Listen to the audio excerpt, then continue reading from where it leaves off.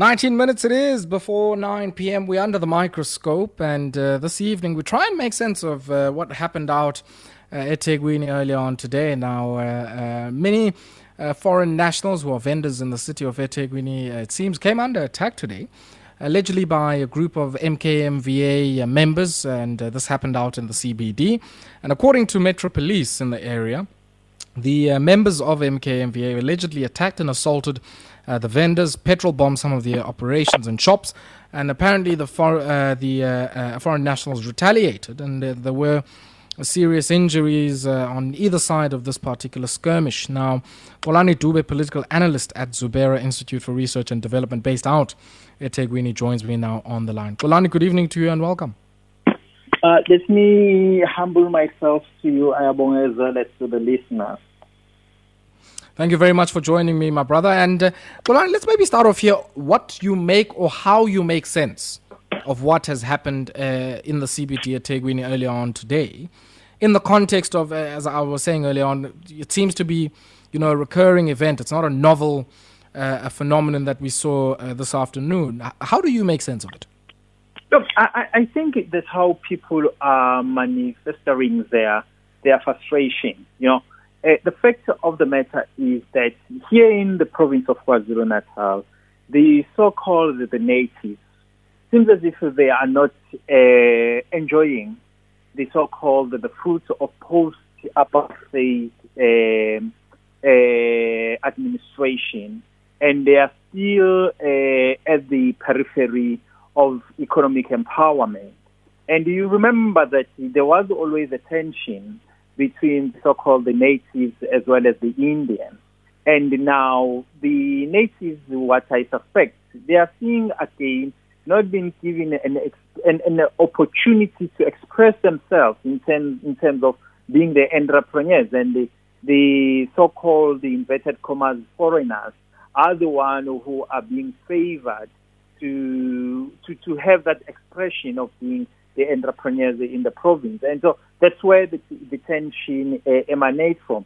But in an essence, I think it's the failure of our provincial government to empower the historically dispossessed in this province. And you say, I guess it's a manifestation of that underlying, crisis or its ferment in some shape or form. I mean, I'm quite interested, I guess, in the optics of it. So on the one hand, it's quite ironic that, the members of, the Veterans Association of Umkhonto Sizwe, an army of the ANC that spent a considerable amount of time, in the frontline states in many places on our continent, now finding itself in open skirmishes with ostensibly some of the nationals from those nations where many of them were harbored during the fight against apartheid. Certainly the irony is not lost on us. Look, I don't think that he is still the so-called Umkhonto Sizwe, in its authentic form, or in its authentic concept.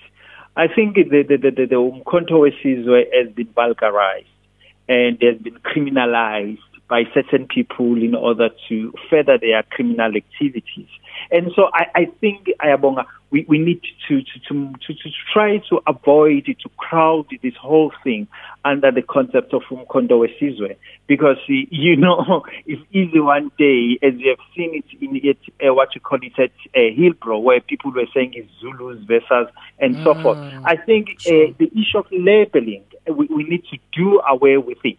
We need to say certain people, without mentioning names or giving them names, are having this issue that they want to deal with, because once you start to categorize and label certain people according to Umkhonto Sizwe, Amazulu, Amaxhosa, and so forth, I think we start to lose the gist of the cause of why people are standing up, because even if you say foreigners, I will tell you something, even foreigners among themselves, they demarcate cities, and they know that in this particular city is for the Zimbabwean, and then this particular city is for the from those who come from Pakistan and the Nigerians and so forth, And so let's confront the social ills without categorizing people are by labeling them.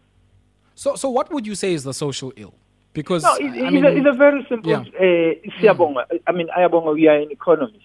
You sit in the highest structure that advise our government. No, I want to hear it from you. I have a perspective. In a country where I have a perspective, but I want to hear yours. Yes, can I say this? How can you say in a country where people can't afford the food basket, and where in a country where there is such a huge unemployment, in a country where the G coefficient is so evil in its interpretation, and obviously people, especially those who are at the bottom of the ladder, will see the others as if are those who are the wall that prevent them to rise within the social ladder, and they will see those people who are scavenging at the bottom ladder of our economy as if other people are very problematic. Most of the racists, most of the people who are really racist are the people who are at the bottom ladder of our economy, And so we need to start to look at the real issues of our economy in our country. Let me give you an example. At eThekwini, Ayabonga, there was an irregular expenditure of 2.5 billion at eThekwini municipality. And so if there's an irregular expenditure of 2.5 billion, can we imagine that money if it was used accordingly? We're not going to have this crisis that we are facing today. You see, and we need to put everything into a context rather than to suck a juice that will inflate more fire. We need to confront that the government in the eThekwini municipality, that municipality has failed the people of eThekwini, whether the natives or the foreigners. They failed the native and foreigners. You get what I mean?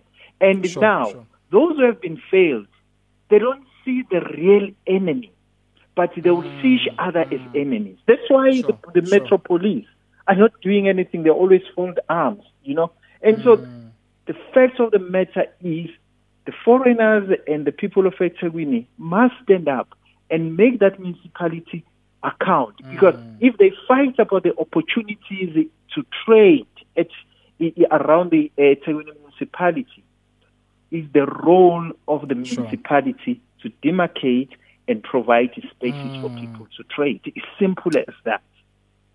Xolani, I want us to pause here for a second and take a quick spot break. When we come back, I think I share your sentiments on many aspects, and I'll certainly share my own views about, I guess, how this is unfolding. But I think you're spot on that some of the categories that we might be using to describe what's happening here are potentially not helpful, and we'll certainly come back to that theme after this. The Microscope, and it's 9 minutes just before 9 p.m. I'm in conversation with Xolani Dube, who's a political analyst at Xubera Institute for Research and Development out at eThekwini, and we're talking about what happened in the CBD of eThekwini earlier on today, the skirmishes between foreign nationals and members who ostensibly are saying they're from Umkhonto Sizwe Military Veterans Association. But I think, as Xolani, you were saying before we went to the break, some of these categorizations are not necessarily helpful, because certainly some of the young people who we saw in those skirmishes would at no point have been members of Umkhonto Sizwe. So let's put that aside for a second. But I think the other characterization that is unhelpful is this idea of saying that, these assaults are on foreign vendors. And then, of course, what we end up doing is to extrapolate from that and say we have a challenge around xenophobia of South Africans to foreign nationals. What we don't talk about is that it's certain types and specific types of foreigners. There's a certain class dimension to the kind of people that find themselves under attack here. And I think I agree with your comment that effectively it's, poor on poor, or African on African, or black on black, if I can put it that way, in terms of what we're doing. Because, foreigners are not only Pakistanis, Nigerian nationals, poor Mozambicans, or poor Basotho. There are many other foreigners in eThekwini and in many other parts of our countries who would probably not be on the receiving end of this. So I think some of the characterizations are not necessarily helpful, but I certainly agree with your comment, Xolani, that our socio-economic formation in South Africa is what reproduces all of the crises that land in very deep and meaningful ways on many a poor black person in a city like eThekwini, where I guess people are finding themselves, starved of the space to eke out a livelihood, starved of all of the social wage elements that should have been coming to them, which is the comment you were making. And I guess the big question for me, which would be the next question, is what kind of sort of liberatory politic do we need to overcome some of the manifestations of this crisis, especially this manifestation, which manifests itself in Afrophobic violence or violence against people from the third world? Look, Ayabonga, you and I, we grew up here in South Africa. Interestingly, we can claim that we belong to so-called, inverted commas, the middle class. When we talk also about the issue of this criminal activities happening around our country, look where they happen. They happen in the downtown. Today, I was in the city center, but I was in Morningside. From Morningside, I went to Mhlanga. It was peaceful. I went to a Turkish shop, and then I was at Starbucks. And clearly, it shows that it is not about foreigners. It's not about whatever that has been the master narrative want us to keep on drumming. The issue is about the people who are at the bottom line of our economy, who are trying to survive. And even when you go to the dam side, where you see people are scavenging on the waste in those dam sites, they fight.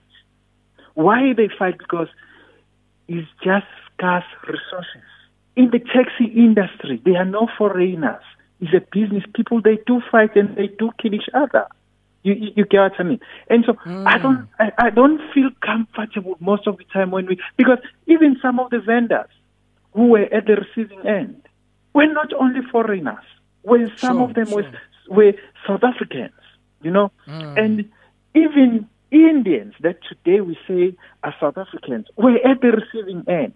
It has nothing to do with foreigners, but it is about the expression of the manifestation of people who are at the bottom line of our economy, who are the reject of this system. And they manifest this through violence by trying to disrupt this system. That is the only way that they have, because these are the voiceless. These are the people that you and I, we look down upon them. We don't want to give them a voice so that they can be heard. Because if I can ask you, and through municipalities, even in Johannesburg, we have never seen the mayors going down and really understand what is the real issue. Because people have been telling the municipalities through the IDPs and so forth to say, look, we want to be economic active. We want to start our own businesses. Do they give them the opportunity? Do they give them the capital? The answer is no. Look at the Land Bank. Look at the NRF. Look at CEDA. You remember that we were having what you call it CEDA. Go to the municipalities when they talk about where they have a unity for small economic development and do an audit. Ask them, how many people have you developed in this unit? The answer is none, except people who are doing what you call it, these events and so forth. And so the South African system, the black government, has failed its people. And from that bottom ladder, the next wave of violence will be in the middle class. We've seen students through Fees Must Fall, and we are seeing students even now complaining about being neglected by the same government. The middle class currently is in debt. Watch the space. They will start to take it to the streets as well. But I want to come back to the question I was asking, Xolani. You're running away from that question. No, I'm not. What is the prospect of a liberatory politics that is able to weave all of these things together in a coherent political program? Look, Ayabonga, is to change the whole economic system of our country. We need to democratize it. We need this system to give a voice to each and every citizen of this country. We don't need a system that only give an expression to the business market. that give the expression to the comprador bourgeoisie / the government or the black political elite. You get what I mean? You talk about the so-called the investment that happen in sensing, that gimmicks. We don't need those things because you create expectation. Give people expression, go down and do what we call it local economic development. Let's do cooperative. Let us not pay lip service to these things. Let's be practical. In KwaZulu-Natal, we have what we call it Itala Bank. Itala Bank can go down to the people there and really empower communities through cooperatives and also developing local economic development. We talk about township economy. We grew up in this township. Township economy for us is not a new concept.